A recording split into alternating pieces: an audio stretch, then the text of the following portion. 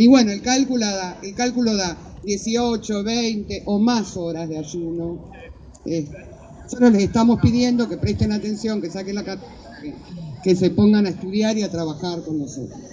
Así que bueno, esto que decía, cuando vemos algo tenemos que hacer, en la escuela 6 nos propusimos indagar un poco más qué es lo que está pasando con estos pibes y estas familias, y diseñamos un breve, humilde, pero alarmante resultó finalmente instrumento para averiguar qué, cuándo, cómo, cuánto y dónde comen los pibes y las pibas.